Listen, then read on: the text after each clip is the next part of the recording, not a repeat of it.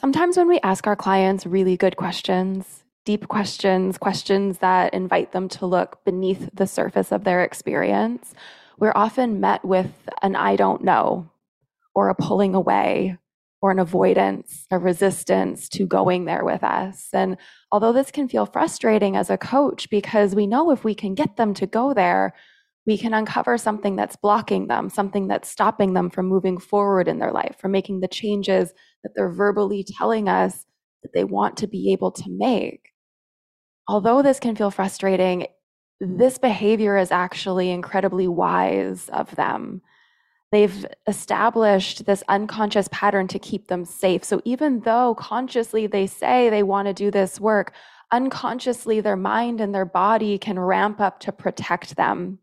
So in this session, we're going to be exploring this and sharing our own experiences, our learned techniques for how we support our clients in moments like this so we can move beyond the I don't know in a really safe, nurturing, compassionate way. I hope you love it.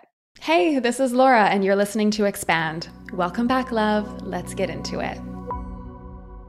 I'm really excited for today. This is going to be fun. I think we run into this a lot with clients where we ask them questions, especially when we're starting to tiptoe deeper into this work, and they freeze up. They don't know how to answer your questions, and it can feel really difficult to break through those walls with them. So Kelly and I wanted to tease this a bit apart with you because there are things going on beneath the surface that we need to explore. We need to let you in on so that you understand what's actually happening beneath the I don't know. Okay. The I don't know rarely, if ever, means I don't know. Sometimes it can. So we don't want to disregard that. Sometimes someone just really doesn't know what you're asking them or how to answer or whatnot. But Kelly, I was thinking that we could start by talking about the stress responses that are happening in these moments, why someone might shift into that place of reactivity and like shut down to their innate resilience, their innate ability to think through rationally what's going on in their experience or to answer the questions that you're asking them. And then from there, maybe we can look into how to be with them in this moment and how to navigate that with them. Does that sound good for you? That's perfect. Yeah. Okay. Should I kick it off? Sure. Yeah. I'll Okay. bounce off of you. Okay, you bounce off of me, and then I'll bounce off of you for the second part. Great. So when you're in a situation where you're tiptoeing into deeper questions with your clients, you're asking them to explore their emotional experiences, you're asking them to be with what's happening in their body, like you learn about in trigger mapping and so many of our other trainings in here. It's not going to be uncommon for your client to react in one of three ways. Okay. The first way is that I think is probably the most common is your client could sometimes try to figure out what they want, what you want them to say, and then just try to fill in the blank with whatever it is that they think that you're expecting them to come up with. Okay. This one is tricky because it can sometimes fool us if we're not really attuned to our client. Have you ever been in a situation where you're talking with your client and they're telling you something, but there's a part of you that's just like, yeah, but do you really believe that? Or Yes. like, I don't trust you. Like, I Yes. don't feel like that's genuine. Yeah. I've Yeah. had a lot of clients like that. And over time, I think I've gotten better at trusting that little intuitive pull, but I had to learn to trust it through like not trusting it and choosing to believe them and then having them like leave the call and go completely haywire and then come back and be like, yeah, and then like act like everything is good and then like leave again and don't hear from them for 2 weeks and then come back and they're like, okay, Mm-hmm. actually like things are not okay. And I'm like, interesting. I Mm-hmm. felt like they Mm-hmm. weren't okay. Exactly. Exactly. And I think it's it's hard in the beginning to trust that little gut because that gut instinct because on the surface they're a coachable client, right? On the surface, they check all the boxes. they're agreeing with you, they're eager to do what it is that you're suggesting, they're agreeable with whatever the path is that you're paving for them. So on the surface, they're the perfect client, but if we aren't listening to those gut instincts that we have around, is this really landing for this person? And we're willing to have the conversation with them about what's actually happening, what Kelly just described as what's going to go on, because there's dissonance between their verbal confirmation and what their body is actually communicating to you they're available and ready for. And in situations like this, what their body is communicating always takes precedence, because it's their body that's going to dictate whether or not they do what it is that they're agreeing verbally that they're going to do, or follow your advice or whatever, right? When they're not with you in session, their body leads. Their body is what's getting activated. It's what's reacting in a situation that feels uncomfortable. So we have to trust that and not be afraid to ask them about it. And I think that's the little hump most of us need to get over is, I don't want to ask them about it because it's good right now and they're happy with me. So if I ask them about it, then maybe something's not really good and I don't know how to navigate that. That's right. Right? That fear can be really hard. So that's the first one. The second one is a client can get really agitated or frustrated when they don't know. Right? Who has had this happen where the client sort of gets worked up because, like, well, I don't know. And then it's almost like they're projecting onto you a little bit. Like they get angry and now you're feeling like, oh my gosh, okay, it's fine. We need to make them feel better so that we can get back on the same page. So there's that fight kind of response where someone is not comfortable with the fact that they don't know, or not comfortable with the fact that you're asking them to have an opinion or to share their opinion or to open up vulnerably, and they react with a bit of a fight response. And then the last one is witnessing a client really just shut down and turn inwards. So head down, shoulders rounded, sitting back, like disengaging from you, almost like they really just want to get up and leave, kind of a feeling, right? Has anybody witnessed this in their clients? Yeah.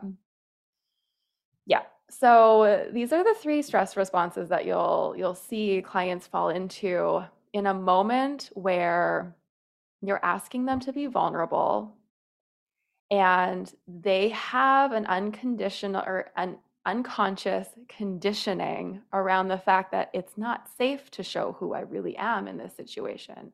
It's not safe to have an opinion. I don't trust my opinion. Maybe they have been conditioned to default to authority over the course of their life. Maybe they've been conditioned to distrust what they think and what they feel, and they are always outsourcing that to other people. And then when you're asking them to turn inwards, they're getting flustered and they say, I don't know, because they really don't. They haven't practiced it. They don't have the language for it. They don't know what they're feeling. And they don't know how to communicate that. So really quickly, you can see that beneath an I don't know, there could be a lot going on. There could be a lot happening. Yeah, so much going on. And I think that it's really important to understand that when your client is shifting into one of those stress response, if they're just trying to please you and just like appease so that we can move forward, we don't have to have this conversation, or they're fighting you, or they're trying to like get away from you, this is a sign that there's a part of their brain that's down regulating that we're asking them to access. Their neocortex is the part of your brain that's responsible for rational thought. It's responsible for creativity. It's responsible for regulating inside of social interaction.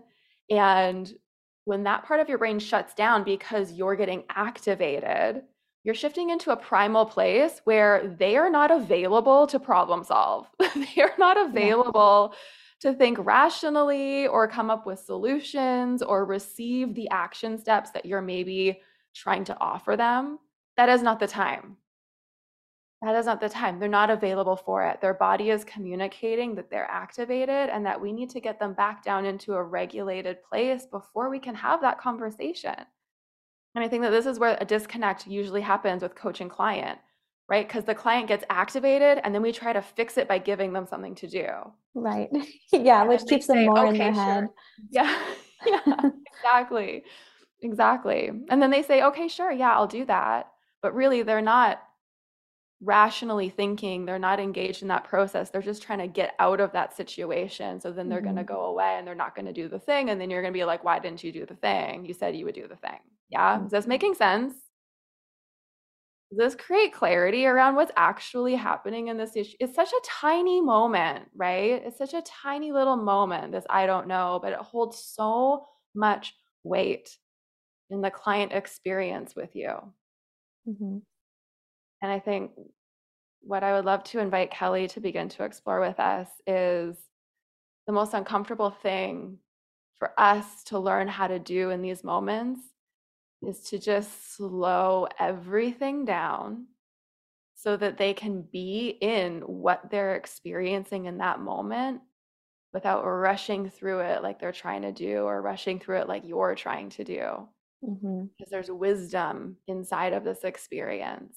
And if we don't slow down, we're not going to give their body a chance to come back into a regulated place where they can feel safe with you to explore conversations like this in the future. We're just going to be reinforcing the pattern that I'm not safe here. So then every time we ask them to be vulnerable with us, we're actually unconsciously reinforcing the fact that they're not safe to be vulnerable with us.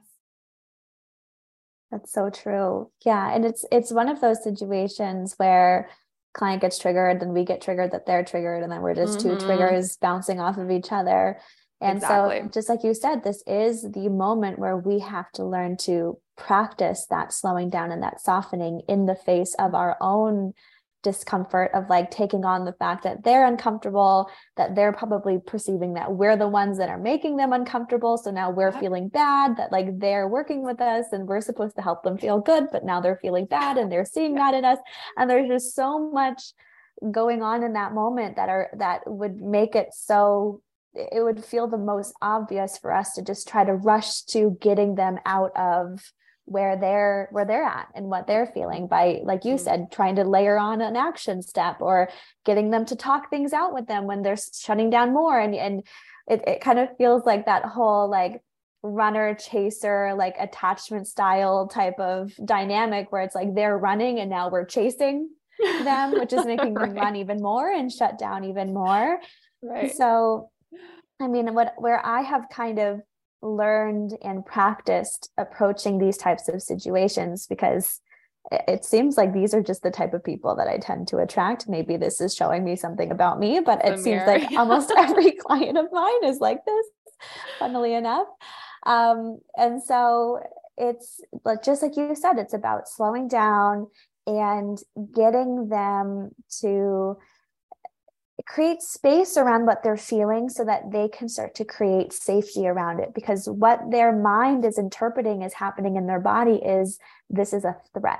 And the threat could be a lot of different things, like kind of going off of the 3 different situations that you pointed out. It could be, I'm going to say something wrong that's going to get me judged, or is going to get me rejected or abandoned, or I'm going to say I don't know the answer. And so this person is going to think differently of me because of that. Again, it's that threat of I'm not safe. I'm going to be rejected. I'm going to be judged. And so their mind and their body are working together to like shut down in that situation to make sure that that perceived threat isn't real or doesn't happen. And so when we can see that, and this is why I love having these conversations with coaches, is because it allows us to separate the personalization of their trigger, because we see that this really means nothing about us. This is just the way that their mind has learned to perceive something that is inherently non-threatening as threatening, based on earlier life experiences that they had of being shamed or rejected or abandoned or whatever it is. And so when we see that in a client, then we get to see the opportunity available inside of it for them to learn how to process what's happening for them and create new language around what's happening for them that's actually going to support them in literally every single area of their life moving Mm-hmm. forward. And Mm-hmm. they get to practice that in the safe container with you in regards to their coaching. Because if it's Mm-hmm. happening with you, it's happening with everybody in their life. It's Yeah. happening with their partner, it's happening with their friends, family, at work, maybe in different ways, in different contexts, but there is a wound that exists within that client that says it is like, this is the vulnerability ceiling. And if we exceed that ceiling, then we need to withdraw. We need to stonewall and protect ourselves. And Mm-hmm. so it's in these moments, just like you were saying, Laura, that they are not going to be accessible to action steps or doing things or thinking about things differently. We need to get them into a nervous system state that's going to allow them to be receptive to the type of transformation that's available to them. And so this is what I've learned to do, is to very gently change the direction of the conversation to direct them to what is happening in their body Mm-hmm. presently. And that might sound something like, um, I'm going to put a pin in the conversation of where we were just going for a moment, because I am sensing that there is something more important here for us to draw our attention towards in Mm-hmm. this session.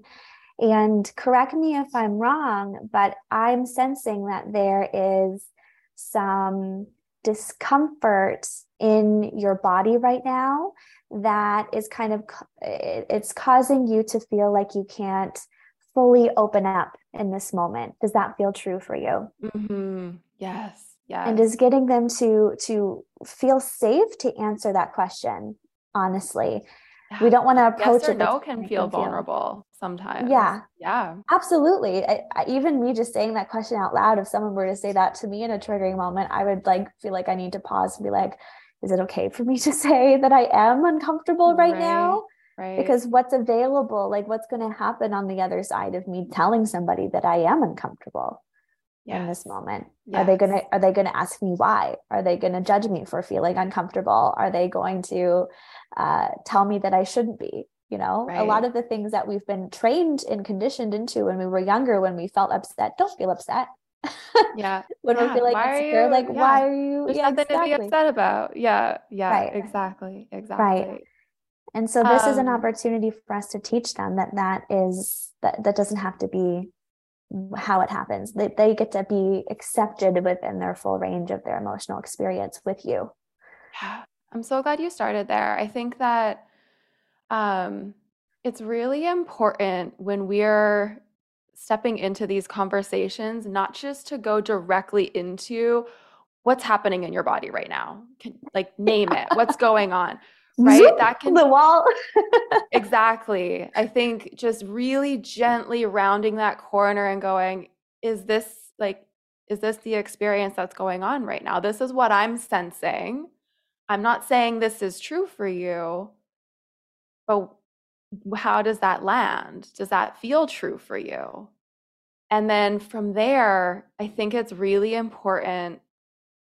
I didn't mean to interrupt you, but I wanted to interject this little No, piece. no, this is perfect. I think it's really important that we always ask permission to invite them to touch into their internal environment. We have to always know that people are coming into these moments with a whole bunch of stuff that you know nothing about. You don't know what has gone on in their life. You don't know what trauma they've lived through. You are not trained to help them process trauma. That is not what we're doing here, right? We are here to create a safe space for them to touch into their experience to the degree that they feel comfortable with. And I think it needs to become common practice to ask for that permission, to get that consent to guide them there before just forcing them there or trying to force them there.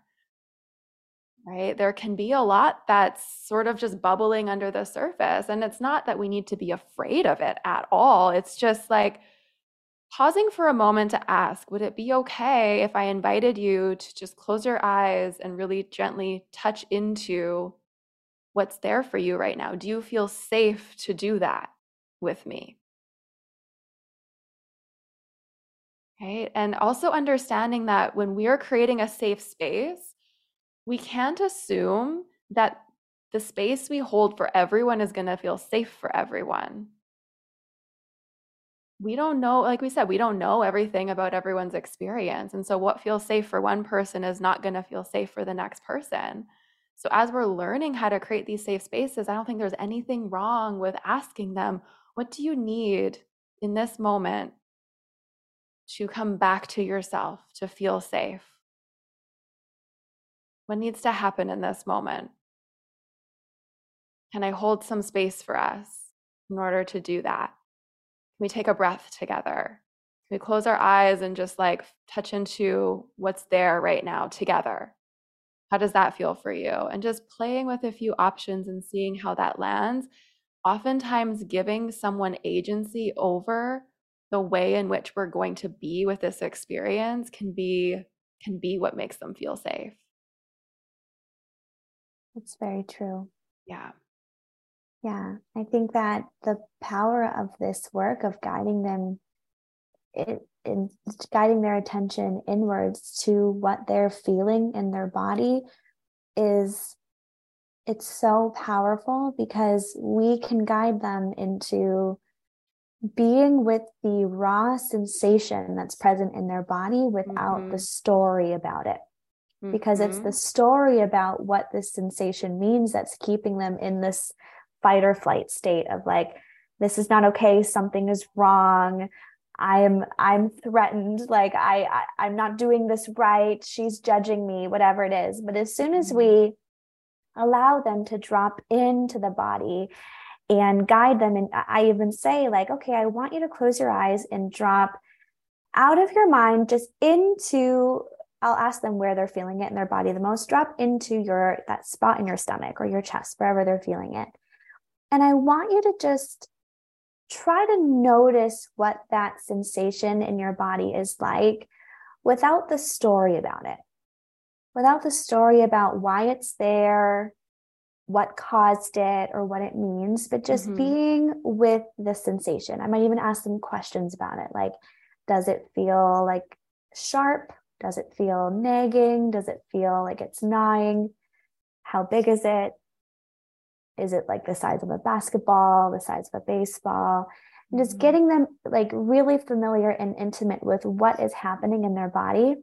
And then one of my favorite questions to ask is, I want you to notice, without the story about this sensation, does it feel like a threat? And just getting curious with what that raw sensation is. Because the truth is, our mind is making it to be this really scary, painful, uncomfortable thing. But then when we drop into it, it's just like a little gnawing in your stomach, like a little bubble or whatever in your or a little tightness in your chest. But when you breathe into it, when you allow it, it's just energy in the body. That's all it is. It's just energy in the body that's trying to get your attention because of something that your mind is interpreting outside of you. But without the mind, it's just energy. And that can be one of the most powerful insights for somebody to have, because then that's going to allow them to have a different relationship with emotion, with sensation, where they can see the disconnect between what's actually reality in the body and then what the mind tells them.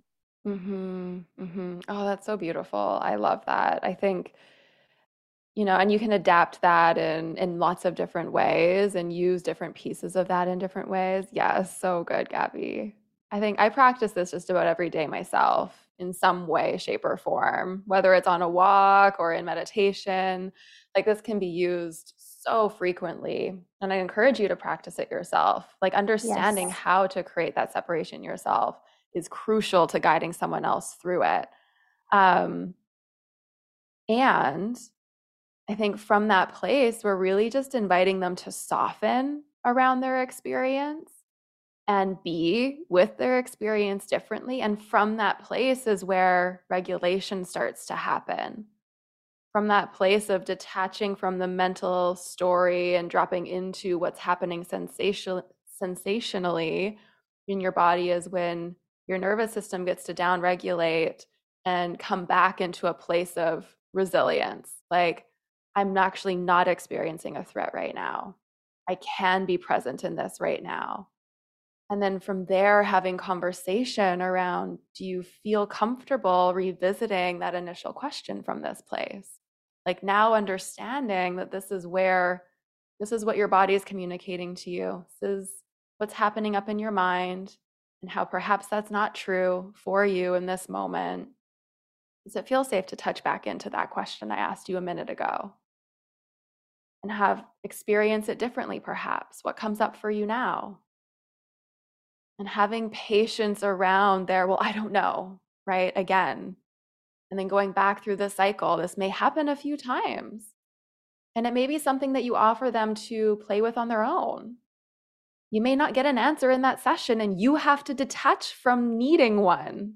That's the most important thing here. It's not about getting an answer to your question. It's about opening the aperture for a different kind of experience for your client and showing them that there is no right or wrong answer in this moment. And it was never even about that. It's always about learning how to be with yourself in these moments. Right? If we don't believe in our clients' innate resilience, we end up merging with our clients and feeling responsible for getting them out of pain or making them feel better or giving them the action step. I think a lot of the time when we're working with our clients, we unconsciously have a bit of savior complex where we don't believe that they are resilient enough to figure it out on their own. And that it's our job. That's why they've hired us to figure it out for them. And that's not true. We have to believe in our clients' innate resilience.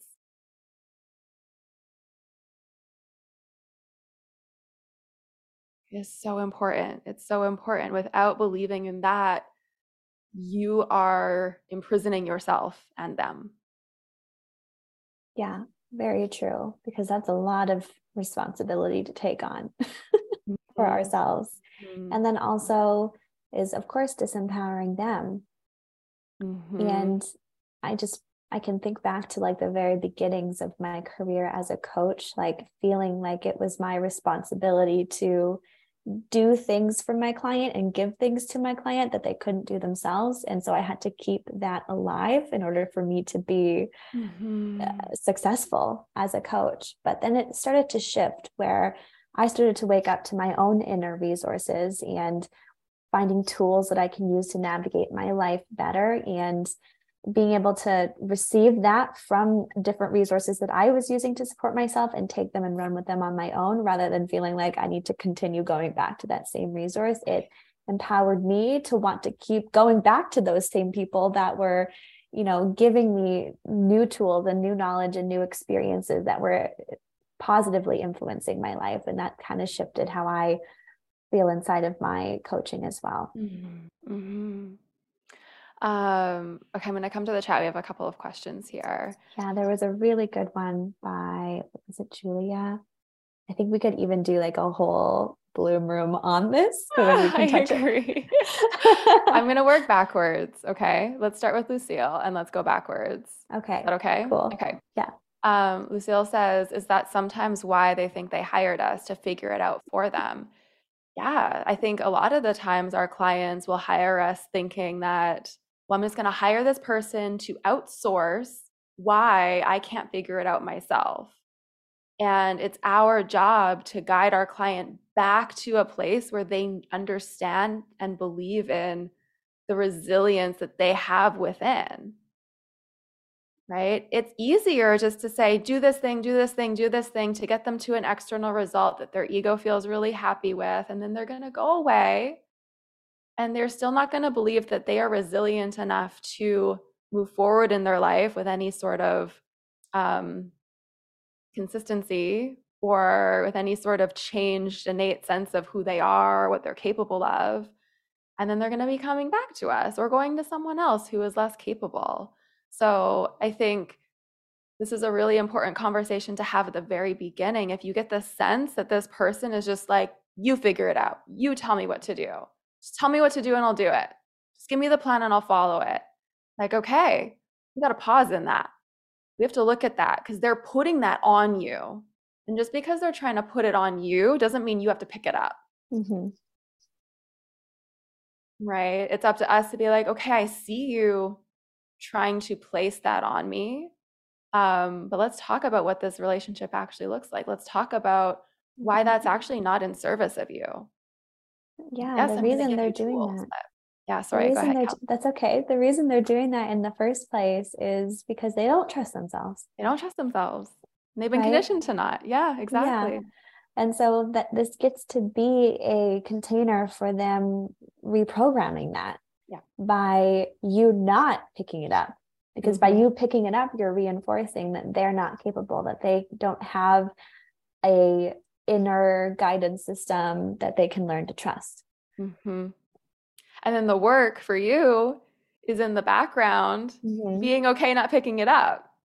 Because you're, Yeah. of course, going to fall into friction around that. Oh, I should have just given them the step. I should have just helped them. They're struggling. It's my job. They're paying me. Da da da da da. Right? Working with that piece of it. So there's always a parallel journey. The thing that you're guiding them through and the thing that you're guiding yourself through so that you can be that space for them. Great question, Lucille. So good to see you here. Lucille's new to our family, y'all. She just joined yesterday. Mm-hmm. Jenna says, love the idea of incorporating these mindfulness and body awareness exercises. Are there any suggestions for further learning on them? I love this question because my immediate response is, yeah, there's a million. And also my parallel response is you don't need them. I was on the phone with my therapist this week, and she was sharing with me how there's a Buddhist teaching, and I'm not going to try and quote it because I can't remember it. It was long, and she quoted it beautifully, and I'm just not even going to attempt it. But what it said was the person who has few practices, few teachings, and actually embodies them, actually lives them, actually spends time with them is the person who lives a more enlightened, fulfilled, present, alive life versus the person who collects a whole bunch of teachings and practices few. Right. So my real answer to that question, Jenna, is yes and.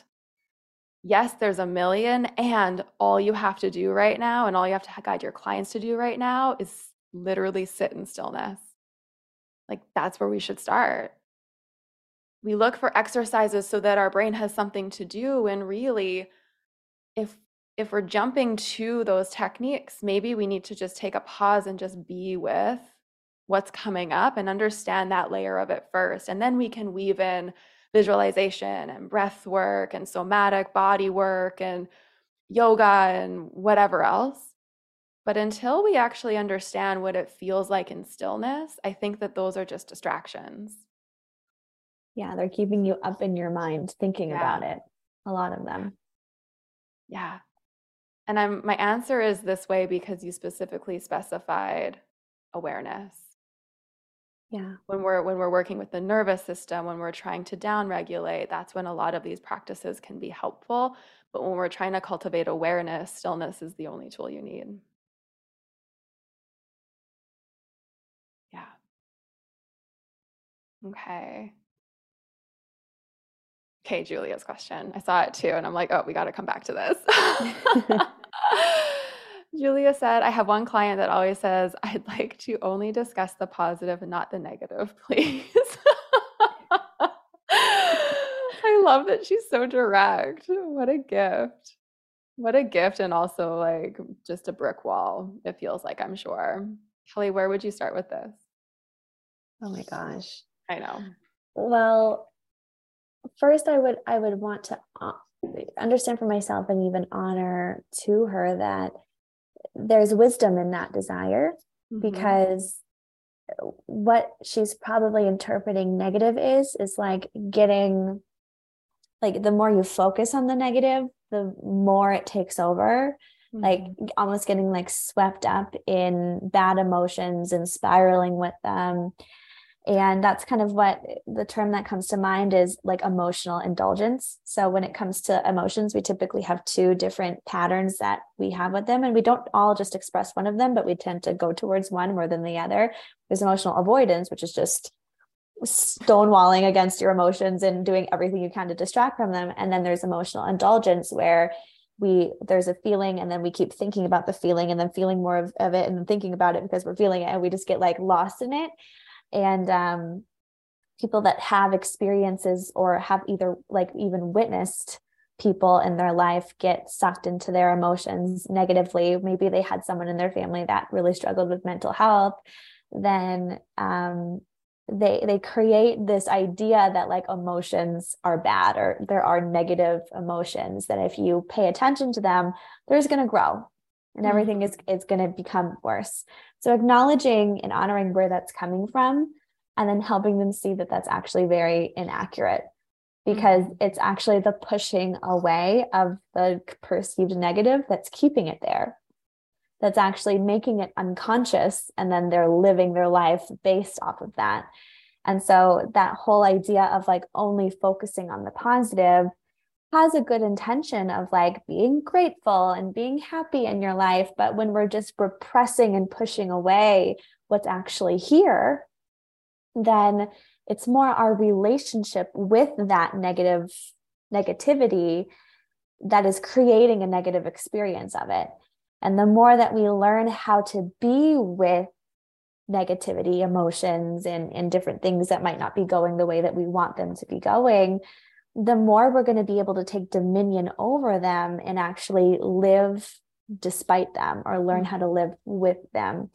And it's like I said, it's the pushing away of them or trying to turn a blind eye to it that keeps it there or actually puts it unconscious, and then we live based off of that. Yeah, that's perfect. I want to layer on an additional piece that's really powerful, been really powerful for me personally and too with my clients. This idea of contrast is really important in this conversation. You know, she only wants to focus on the positive. She doesn't want to focus on the negative, but inside of that, there is a dulling occurring.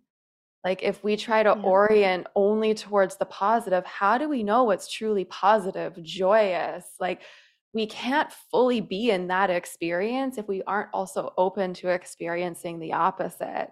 So it's about increasing the full spectrum of our human experience, both the perceived positive and the perceived negative, that allows us to access more depth of joy, more depth of happiness, more depth of presence, because it's not only about getting there and staying there, it's about understanding that I have the capacity to hold all of it. And through my capacity to be with the intensity of my full human experience, I actually get to dip into a more rich, positive experience and grow more fully from the perceived negative. You know, so it would be interesting for you to explore with her, you know, at what points in your life do you feel immense joy? Do you feel immense joy? I'll be really honest. I'm having a moment right now in my life where I'm realizing that I've done a lot of work to detach from placing my value on how much I produce, how hard I work, how much money I make. Like been my journey for years.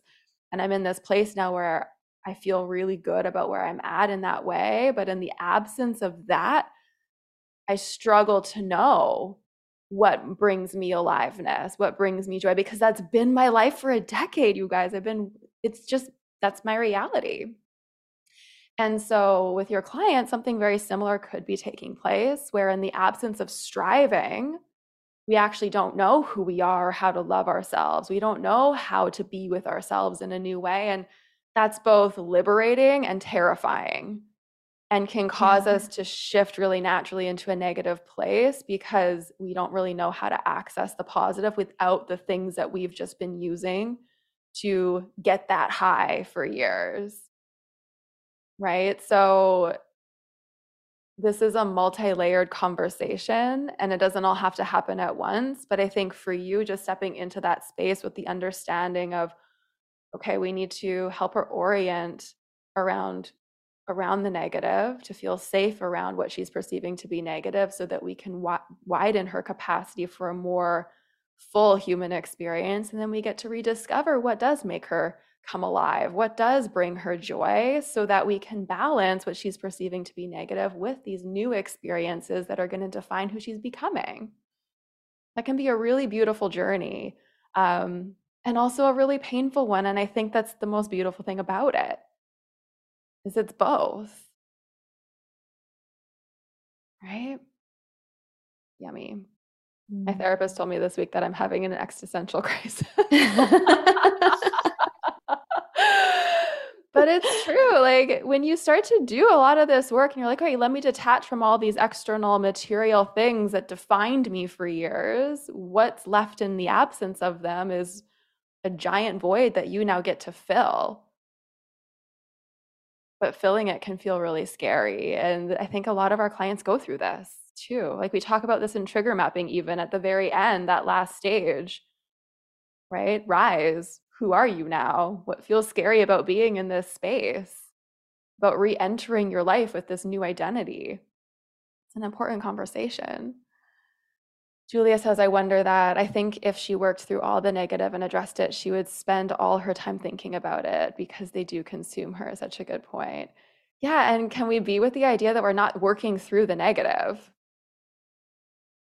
We're actually being with it differently.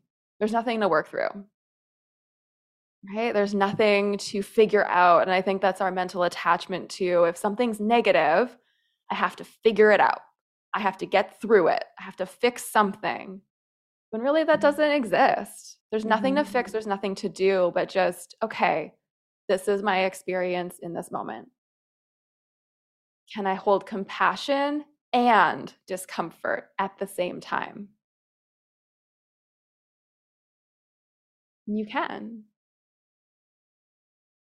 It takes practice and intention and awareness and a willingness to be uncomfortable and space to practice it. It's not an easy thing. It's easy to say it. It's much harder to implement, but that's okay. That's this journey. Yeah, beautiful question. Such a good one. Thank you for that. I'm just glancing at I had 10 million notes for this one. Yeah. I didn't look at them until just this moment, but I think I touched on everything that I wanted to. How's this feeling for you guys? Does this open our aperture to viewing this in a bit of a different way? Yeah. Kelly, how's this feeling for you? Is there anything you want to layer on to wrap up for us, or are you feeling complete? I'm feeling complete with this one, I think. Me too. This feels really good. I agree. Hi again. Before you go, I wanted to make sure you knew about the Secret Garden. This is my private membership where I give you unlimited access to all my best stuff, like my entire trigger mapping curriculum, all my workshops, monthly immersive live events, weekly live calls, and different layers of support, each designed for you to access at the depth that you desire. I designed it to stretch you to new edges as a coach and a leader, to unravel your conditioning and wake you up to your truth so you can stand in your gift and lead your people from that place. I've linked it up in the show notes for you to explore more when it feels good for you. Okay, I'll see you back here soon. Love ya.